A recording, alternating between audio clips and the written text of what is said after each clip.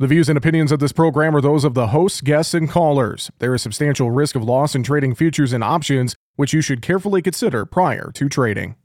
And thank you for joining us here live as we are at Commodity Classic in Houston, Texas for Market Talk today. I'm your host, Jesse Allen. Great to be here with you as we are joined by our friends with the National Corn Growers Association and a few of their partner organizations as well here on today's program. We're going to be talking trade and much more here on Market Talk today. So again, thanks for joining us. We're doing this a little different here today. We have a panel of experts with us on the show. We're going to talk about all the different collaborations between corn and the animal industry and the export side and much more. We are also going to talk markets later in the show with Tommy Grisafi from Advanced Trading. He will be stopping by to kind of give us a rundown. We had 4 days in a row now, corn higher on the board, so that's a good thing to see. We're going to talk about that more coming up in just a little bit. I want to introduce first all of our guests here on the show today. Joining us first, Ellen Zimmerman is with us. And Ellen, it's great to see you again. Give us a little background on your role and your title, please. Yeah, so great to see you. Ellen Zimmerman, Director of Industry Relations for the U.S. Grains Council. My role is really all about connecting our members, our U.S. stakeholders to our programs around the world. The Grains Council has full-time presence in 29 different countries and programs in more than 60. It is so great to be here at Commodity Classic. I absolutely love seeing all of the producers, our other agribusiness members. It's really fun to be here and happy to be here in this partnership show. Definitely. Well, and of course, the Grains Council, a huge partner of the corn growers. Also joining us with the corn growers, Chad Epler is with us. Chad, it's good to see you. Thanks for being here. It's great to be on the show and great to be with so many partners of corn sitting here. So I'm the vice chair of the Market Development Action Team. I'm a farmer in Southeast Kansas, but I go way back. I'm also a former ag teacher, so I have agriculture is just such a, it's just instilled in me, and that's what I grew up with, and that's who I am. And so being able to give back in so many ways and partner, not just, with the national corn growers, but with all of these wonderful partners that we have here and make sure that agriculture moves forward. Fantastic. Also joining us, Mary Alice Cain, Director of Member Relations for USAPEEC. Give folks a rundown on who exactly is USAPEEC, Mary Alice. Absolutely. We are the USA Poultry and Ag Export Council, and we are here to represent the industry that exports. So we connect our producers, trading companies, associate members, which includes cold storage, logistics, shipping, a little bit of everyone, and of course our farmers. So we're trying to make sure everyone can play well in the sandbox together and keep everybody happy. Fantastic. And our final panelist with us, we got a packed show here today. Dean Meyer with the U.S. Meat Export Federation. Dean, it's great to see you again. Thank you, Jesse. It's great to be here. I represent the U.S. Meat Export Federation. I'm the immediate past chair. I've been on the exec committee there for 7 years and went through the officer rotation. USMEF is based in Denver, 19 offices around the world and activities in 80 different countries. And what we promote is the export of grain-fed red meat. Well, let's talk about how all of these organizations kind of work together. And I think just to start, a lot of collaboration. It takes a lot of collaboration in the agriculture industry. And so maybe just let's start with everyone's perspective on highlighting the value of those partnerships and collaborations between your various organizations. Ellen, why don't you go ahead and start from the U.S. Grains Council side? Yeah, sure. So we represent corn, sorghum, and barley farmers. And like you mentioned, we do have a really close partnership with NCGA, but as well as the other organizations here on the show today. Some of the partnerships look like, sharing offices with NCGA in D.C. and some of the other cooperators here around the world, too. We cooperate and collaborate on programs, whether it's here domestically, like our trade school or trade education programs with farmers and agribusinesses, or some of our buyers and sellers conferences around the world. Like we have one coming up, the Ag Supply Chain Asia, that's taking place in Thailand in just a couple of weeks, and that's in partnership with other cooperators. Fantastic. Chad, talk about some of your perspective with being on the Market Development Action Team from the corn growers and some of these strategic partnerships and collaborations and how they help the industry? Well, I go back to my teaching days, and I think about welding, putting a weld on a project. One weld's not going to hold the trailer together. It takes several, to actually make that work and make it feasible to come out of the shop. And that's the same with all of us here. It's not one organization. USAPEEC can't do it by themselves. National Corn can't do it by themselves. We have to have all of these partners like we have sitting here to make it work. And I know one of the recent collaborations with the Meat Federation was the Beyond Borders video, which is absolutely fantastic. I mean, we want to make sure that we continue to promote our shared commitment to the land, that we're sustainable, keep the message in front of the trade partners and the consumers. And without the help of everybody here, we can't do that. Yeah. Mary Alice, your perspective from USAPEEC. Talk about just real quick some of how you see all this collaboration work together. Sure. So I very much appreciate what Chad was saying. We're big into the mantra of a rising tide floats all boats. And that's something that we repeat over and over again at USAPEEC. We want to make sure that we are working with our funding partners. We're working with our state and national checkoff members, that we're all aligning on the same strategies so that we can carry out trade shows, culinary trainings, you name it, in these different markets, and make sure it's the same aim for all of us. Fantastic. And Dean, from the U.S. Meat Export Federation side, obviously working on those export markets for that corn-fed red meat here in the U.S. is a big deal. Talk about your view from USMEF side of these partnerships. Yeah, partnerships are key, and collaboration is extremely key. There's 9 sectors that make up the U.S. Meat Export Federation, and corn, soybean, pork, beef, lamb are all part of them. And the key to success in these international markets is working together, not only here, but taking trade teams into these markets that consist of all these sectors. And so, when you go to Southeast Asia and sell red meat, it's just not the commodity they want to buy, it's the story they want to buy. That's what really sells this meat.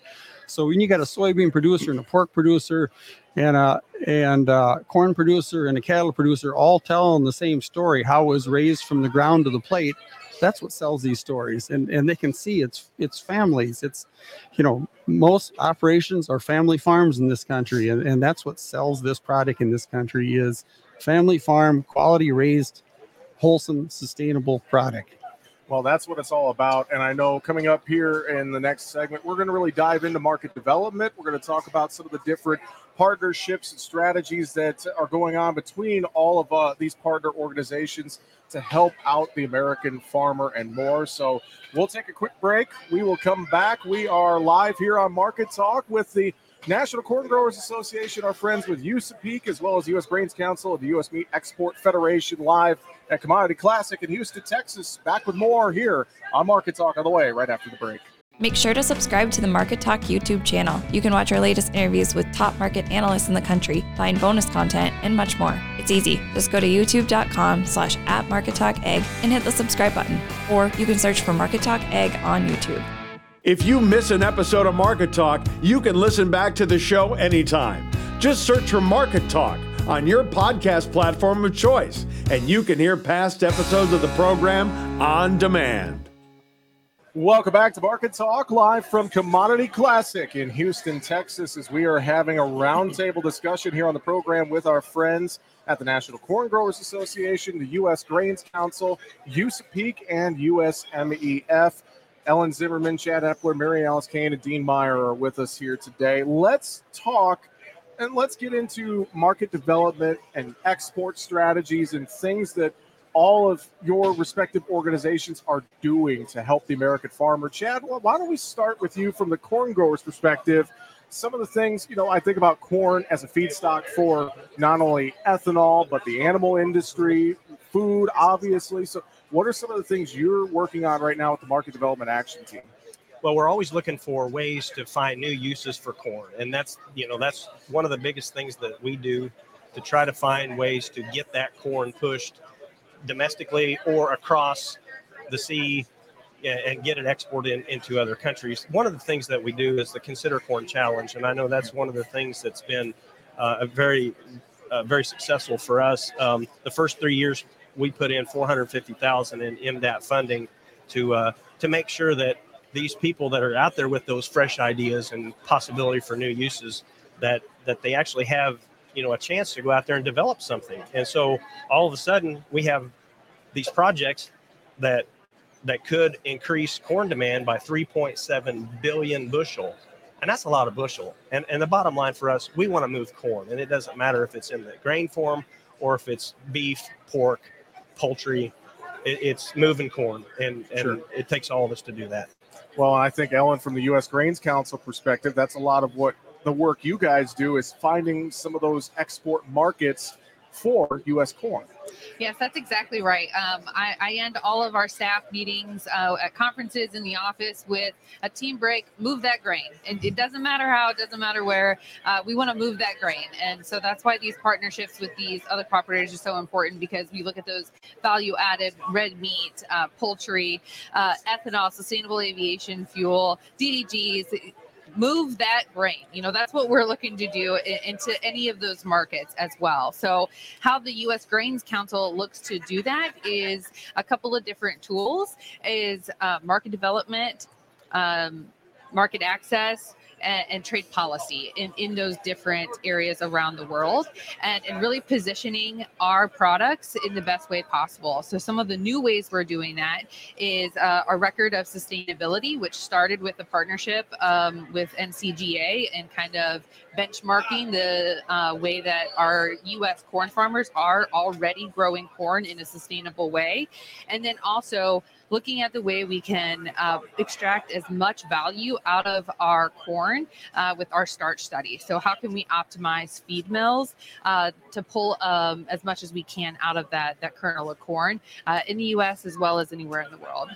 Well, let's talk from the red meat perspective as well, Dean. I think about that high quality American-grown corn fed to our animals, our cattle, our hogs in some cases, et cetera, et cetera. I mean, talk about some of the different things that U.S. Meat Export Federation does to, look for those new markets. Yeah, the corn section of it is extremely important. I mean, that's where we differentiate our product from the rest of the world, is the quality, the corn fed, the long corn fed. And, first of all, before we can get into a country, there's got to be free trade. And even though we're not lobbying organization, we can educate, and we can educate those commodity groups that support us on what we need for trade. I mean, I've seen the examples of where we get a free trade policy. We're able to work into a country. We bring teams, like I mentioned before. We bring these trade teams in, extremely successful. You go in, you meet with the traders, you meet with the retailers, you meet with the consumers via bloggers or social media. And in those Asian countries, they're way ahead of us on social media. And it's amazing the number of people we can be exposed to in a very short time for not a lot of dollars. And then we also team up with industry partners. That 1 cent check off from corn that goes into that's invested off the checkoff, we've seen that return 24 to 1. And not only with MAP and FMD funding, but we get industry partners in these markets that are willing to partner with us. And it's a great return. I mean, there's a lot of successful stories, whether we go to Colombia, Mexico, Korea. Costco in Korea is a successful story, with our meat marketing there. And so the real key is get everybody involved. Sure. Send trade teams over, and then of course our international staff is second to none. They, as is with all your organizations, the international staff is key. They're part of the country. Their culture is part of the country, and they're sold on our products. Talk about the poultry side of this equation, Mary Alice. I mean, with USAPEEC and some of the different advancements, some of those opportunities that are out there, kind of that relationship between corn and the poultry side. Sure, absolutely. Well, a few things jump out. I will add that our international team is so key to our success. And, we very much refer to them as our boots on the ground. Mm-hmm. And we have 14 international offices, and each one we work with so closely because they know those markets. They know what's going to be critical for success. So that is hugely important. And as Ellen mentioned, working with other cooperators and sharing those best practices, so vital to everyone's success. But one big thing that we really focus on at USAPEEC is education. So especially for some of these newer markets we're going into, why are U.S. poultry and eggs so much better? What are the differentiators there? Yeah. And I think India is our best example of that. That's a newer market for us, and it's been about building that market from the ground up. And we've done that through education. So, educating young chefs on the value of U.S. poultry and eggs, and they're not too familiar with turkey and duck, so getting to really share about those products with them and teach them about why they're important and why they're delicious. That's really been a focus for us. Well, you bring up India. What are some of the other wins that we could talk about right now across all of our sectors? I mean, I'll kind of open this up to everyone. If someone's got an area they want to kind of throw out here, what are some of those wins that we could tell our farmer listeners right now, our ranchers out there as well, that we're getting for our industry? Well, I will start, Jesse, by, the fertilizer prices. Sure. have been a huge issue for all of us. And because NCGA and our partners have kind of led a charge to say, hey, this isn't right. This isn't, this shouldn't be happening. And so when that 20% tariff went on, that raised a lot of flags, and all of a sudden we're into, hey, we need to get this resolved. So by talking and educating and making sure that our voice is heard, we were able to get that down to 7.4% as of right now. Now, I know that's not, zero, but still it's better than the 20%. And the only way that we could get it there is because of the partners that we have and at NCGA to be able to go out and say, this isn't right. And having boots on the ground every day, it affects us. That's hard on us. It's hard on us. Other wins. I think win for USMEF this past year has been Mexico. Yeah. Mexico's been a shining star. Mexican pork, their beef is dramatically increased, and we had a record year. Even though supplies were high, prices were depressed for farmers here.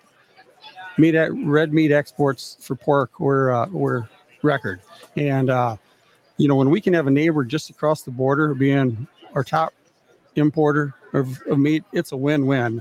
I mean, every month there's over 6,100 truckloads of fresh pork going into Mexico every month, and that just gives you a little idea. And also Central and South America, yeah. They've been great wins for us, and it's just the key to USMEF, and as is a lot of our partners here, is broad-based. I mean, we can't key on one market. I mean, we're in Southeast Asia. Africa's a new frontier. Australia has actually increased a lot on the pork imports. And so, if we have a glitch in one country, we can go to another country, and it's been extremely successful and contributed to the record pork exports we had last year.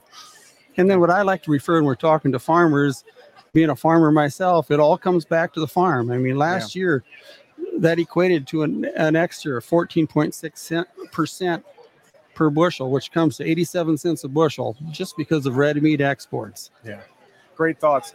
Got about a minute. Ellen, Mary Alice, either one of you have some wins to share. Yeah, I agree with Dean saying it's hard to focus just on one market, and for us, even just one commodity when we look at ethanol, DDGs, or commodity corn. And so I think about Canada increasing their imports of ethanol and continuing to do so. We got a lot of markets more interested in DDGs. And like Dean said, Africa being a new frontier market, we're seeing huge increases in our programs there in West and East Africa. So we're really excited about that. And we just opened a new office in India about a year ago. And so we're really excited about India as a market too. Yeah, definitely.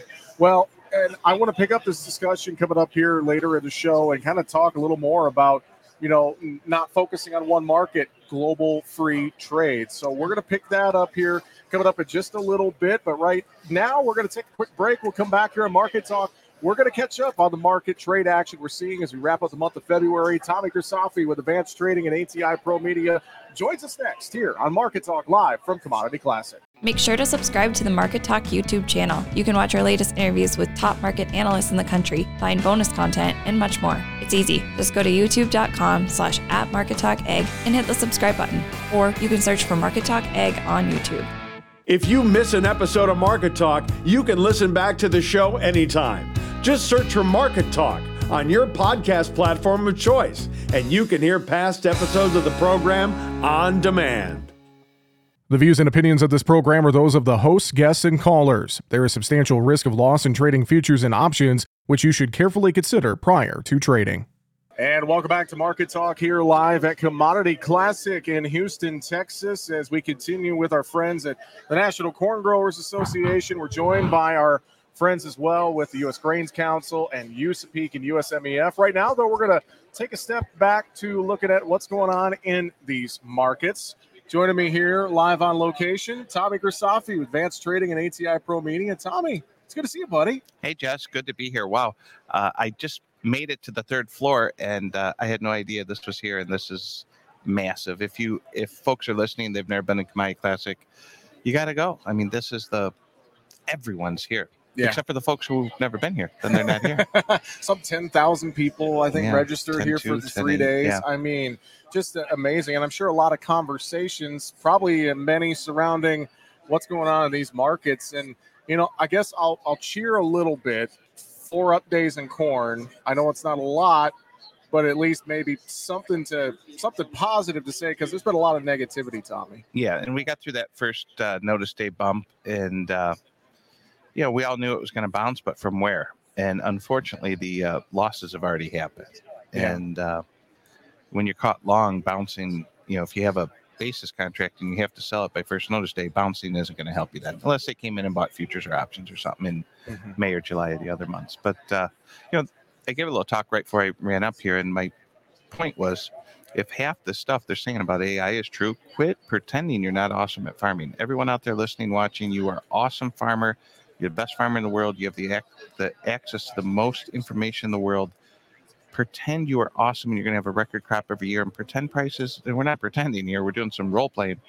Imagine the prices are going to be lower for a long time because we're going to have so many bushels.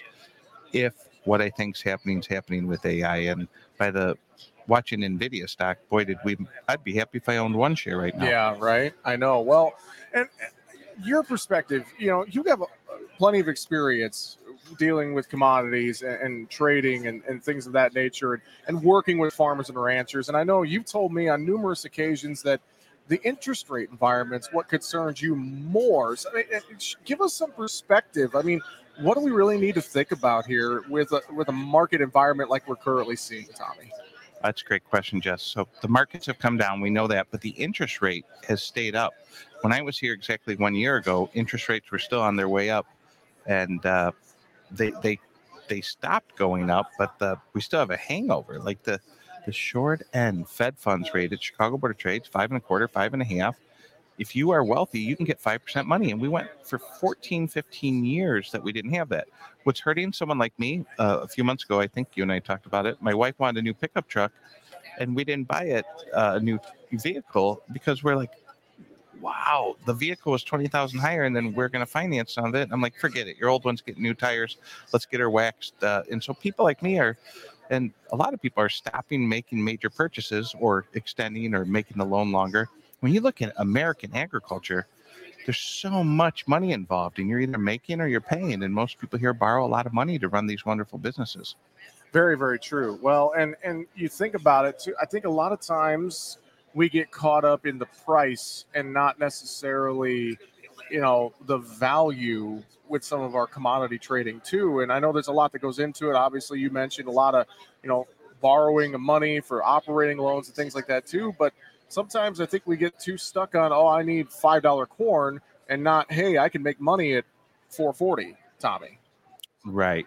And we also have to understand too, let's get the price out of our head, that we produce a product. Like it's a management thing. You only have so much room, and we have to, regardless if you don't like the price, you still have to manage the flow of growing grain, selling grain, and rinse, wash, and repeat. It's not a Bitcoin, Jesse. It's not a thumbnail, and you say, hey, don't tell anyone I own 2 Bitcoin on this thumbnail. Or not thumbnail, but thumb drive. I'm thinking thumbnails like our YouTube. Yeah. Hey, I own 2 Bitcoin, and it's up $3,500 a Bitcoin today. Well, that's not physical. That's digital. But the grain trading is so physical that we have to realize we're dealing with a physical object that can spoil. Very, very true. Very, very true. I wonder, too, looking at how these markets have been kind of moving around, let's I know a lot of folks kind of got caught with first notice day here. You kind of mentioned that. We got that bump out of the way. We got the end of the month here. We've seen some different inflation data out on Thursday as well. But I'm just thinking out here as we're getting ready to make decisions for spring 24, with where the prices are at right now, corn, beans, wheat. Talking about acreage, I mean, what are you hearing from folks here? Are we going to see a dramatic shift potentially from what's being forecasted right now, Tommy? What do you think about that? The only thing I can see that's really getting me interested, and I have to ask some of we're in Texas, but some of my Texas clients, have you seen the price of cotton? Cotton has been up there. Yeah. Yeah, 103. And cotton was at, like in the low 70s not too long ago. Yeah. You get a commodity like that we can grow in America, but we can't grow. You and I go up in North Dakota, we're not going to grow cotton. And so the states that are limited to corn and beans are limited. The acreage on the flex acres can move. Maybe in North Dakota we'll plant less wheat and more edible. But there's a lot of acreage, and not many of the crops you can plant on them look very profitable right now.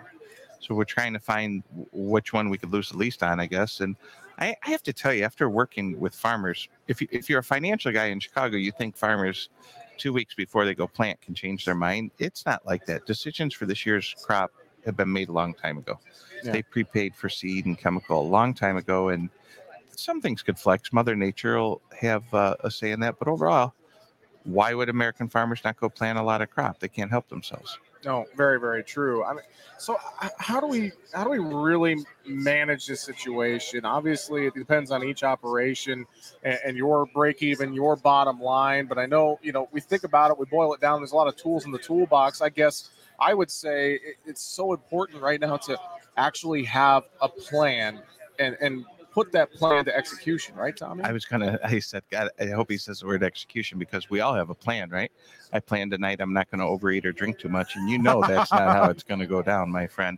But having a plan, and then, like Mike Tyson says, everyone's got a plan till I punch them in the face. And we've had a little punch in the face. The question is, we got knocked down a little bit in the ag community. We've taken about $40 billion out of the ag community in the last year.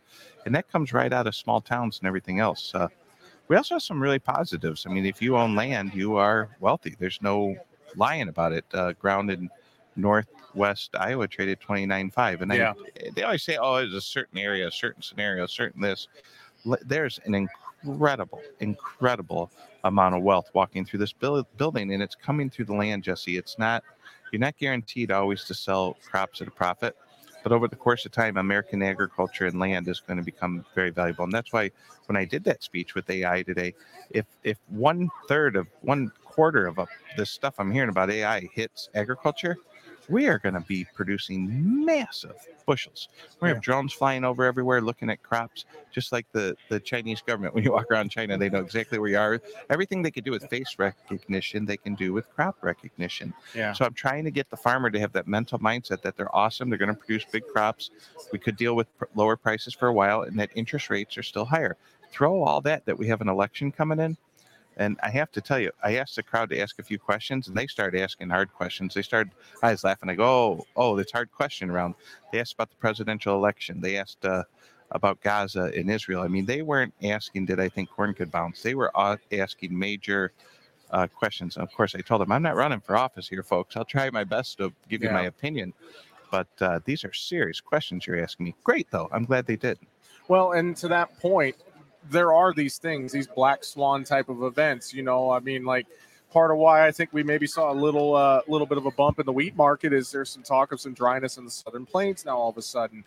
There's some talk we could see some dryness in Brazil. There's been some drops in their private estimates down there. You mentioned the presidential election, the wars going on in Europe, et cetera, et cetera. There's these black swan things that obviously we know can move these markets on a dime. And we can't really prepare for those, can we, Tommy? No, but we can know what our risk is. And I can't fault anyone that we didn't know Russia's going to invade Ukraine. Can't fault anyone we didn't know that, what was going to happen in Israel. We definitely don't know droughts before they happen. I mean, it could be hot and dry, then it could rain. And we think we do, but we do know what our risk is. And everyone out there listening, congratulations. It's the last day of February. You officially have crop insurance from the United States government. But remember today, you now know your crop insurance price. On October 31st, you no longer have crop insurance. And if you want to know why the American farmer got themselves in a pickle last year, is they knew they had a 590 floor in corn. They just kind of forgot it ended on October 31st. And they had the government gave them an opportunity to lay off all that risk. And then after October 31st, they reassumed the risk. And people like us, and you talk to some of the best in the industry, you talk to all of them. We tell people that, but then for some reason they didn't listen. So if you say, watch out, you might get smacked and you don't duck. I don't know what to say, but we have to do a better job. And if there's anything we could ever do for anyone, let's go to the drawing board and try to, like you said in the beginning of the show, let's get a plan, let's get it written, let's get it executed, and let's stay disciplined. Well, Tommy, we're about out of time in this segment. Real quick, I'll give you guys a plug. I know you're doing some great stuff with ATI Pro Media on YouTube, live every morning at 9. Give us a quick shout for that, Tommy. Yeah, so myself and the team at Advanced Trading, ATI Pro Media is powered by Advanced Trading. We go live every day at 9. In the next few days, we're going to offer a premium service, ATI Pro Media, $1 a day. And folks like you are actually on it. You are one of our premium contributors. Go to the Advanced Trading website. Look in the center, you'll see ATI Pro Media. We want to educate the farmer, and I think they can afford $1 a day for better education, Jess. I would hope so, and they can check all that out. They can find, of course, Market Talk on YouTube as well, and some of our great content there, and, of course, listen to us on the radio. Tommy, it's great to talk with you again, sir. Good to see you here in Houston. Appreciate the time. Thank you.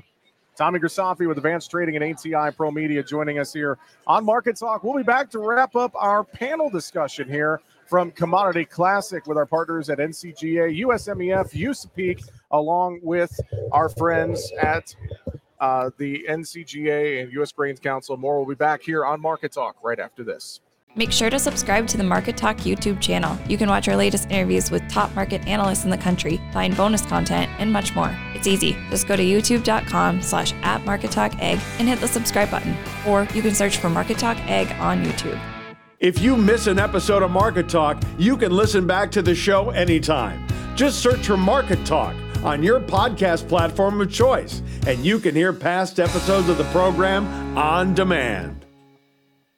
And welcome back to Market Talk, live from Commodity Classic in Houston, Texas here today. Jesse Allen back with you, and we're going to resume our panel discussion right now with our friends here at NCGA. Chad Epler, Vice Chair of the Market Development Action Team with us. The U.S. Grains Council, Ellen Zimmerman, Director of Industry Relations. Mary Alice Cain, Director of Member Relations for USAPEEC.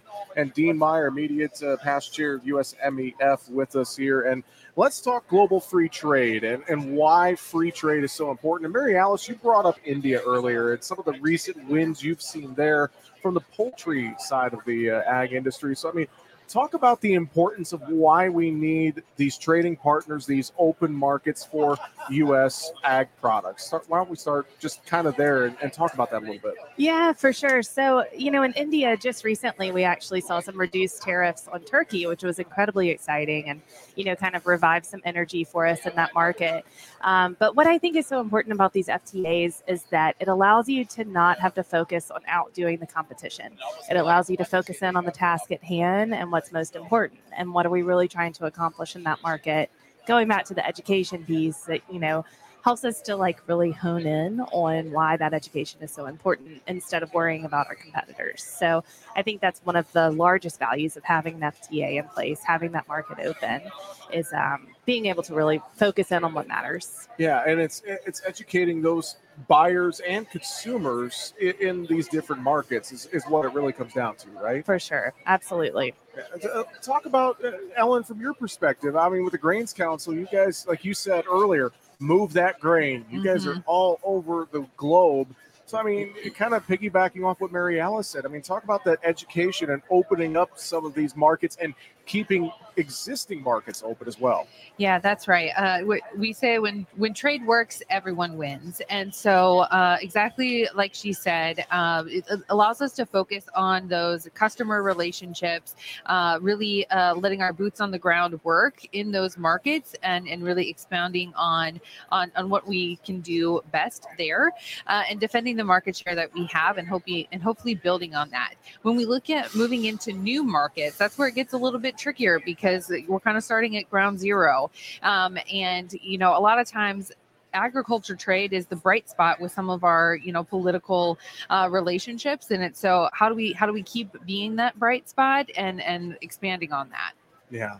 And Chad, from the corn growers' perspective, I know we've seen our various issues out there with Mexico and things like that, but obviously there's a lot of opportunities out there for U.S. grown corn, and you guys continue to expand on a lot of these new markets and existing markets as well. Absolutely. One of the things that, we want to make sure that we continue those relationships that we've built, and, taken a long time to get to where we're at, but we want to make sure that the livestock sector is taken care of. And I mean, if you think about what we're trying to do here as a farmer, we're trying to raise sustainable, high quality corn, which we do.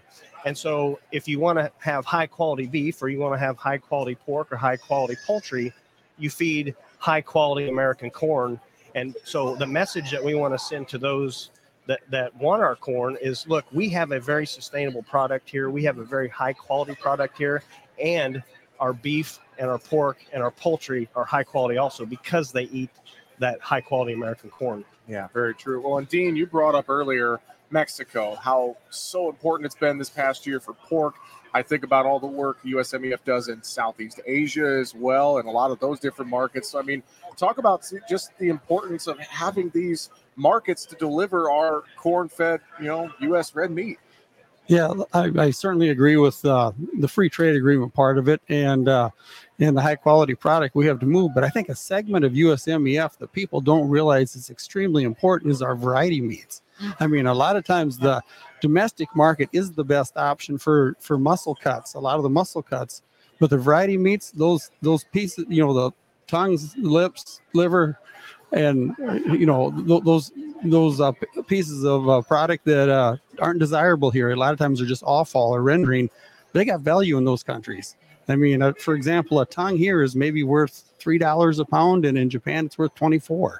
Yeah. And so when we can add value like that, that's the part of the free trade agreements that we really need, because we have no market here for those products. And that equates to $40 a head for every beef that markets, and $10 a head in every pork that goes. So it's important not only for the quality cuts, but for the variety meats to have free trade agreements. Well, we got 2 minutes here. Let's kind of wrap up our thoughts. And again, this has really been a great discussion, but final thoughts from everyone real quick, just the importance of all of our organizations' collaboration and all the things that you guys do to help the American farmers. So, Dean, a couple quick thoughts from you real quick. Yeah, I think, like was mentioned earlier, a rising tide raises all ships. We need to work together. When I was chair on this organization, that's one thing I stress is teamwork, work together. We've got the corn sector, we've got the soybean, the feed sector that's telling us to move more product, and that's what we're doing. And we need to work together, whether it's on a trade team, whether it's sitting in the boardroom. We got the processors there with us and the packers. I think that's key, is we need to be together. We're such a small percentage of the population. Definitely. Ellen, how about you? Yeah, I think we're all interconnected in such big ways, and we're working in a global economy. And so it makes sense for us to work together so we can win together too. Definitely. Mary Alice, how about you from your perspective with USAPEEC? Yeah, forgive the egg pun, but we can't put all our eggs in one basket, as we say at USAPEEC. So we're very much focused on working with our partners to make sure we can pull each other out of that and kind of all move forward together for success.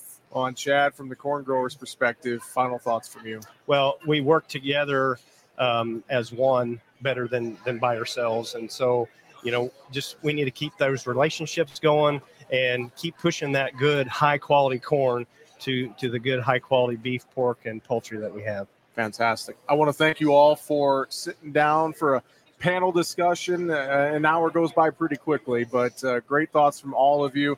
Chad Epler with the corn growers, and Dean Meyer with USMEF, Mary Alice Cain with USAPEEC, and Ellen Zimmerman with U.S. Grains Council. Thank you all for joining me here on the show today. Really appreciate it. Thank you. Thank you very much. All right, we are out of time here on Market Talk today, but coming up tomorrow, we are going to be back with the National Corn Growers Association. We're going to talk sustainable aviation fuel. We'll also keep our eyes on what is happening with the markets here on Market Talk. That's going to do it for today's show, live from Commodity Classic in Houston, Texas. I'm Jesse Allen. Have a great rest of your day. Thanks for listening to Market Talk.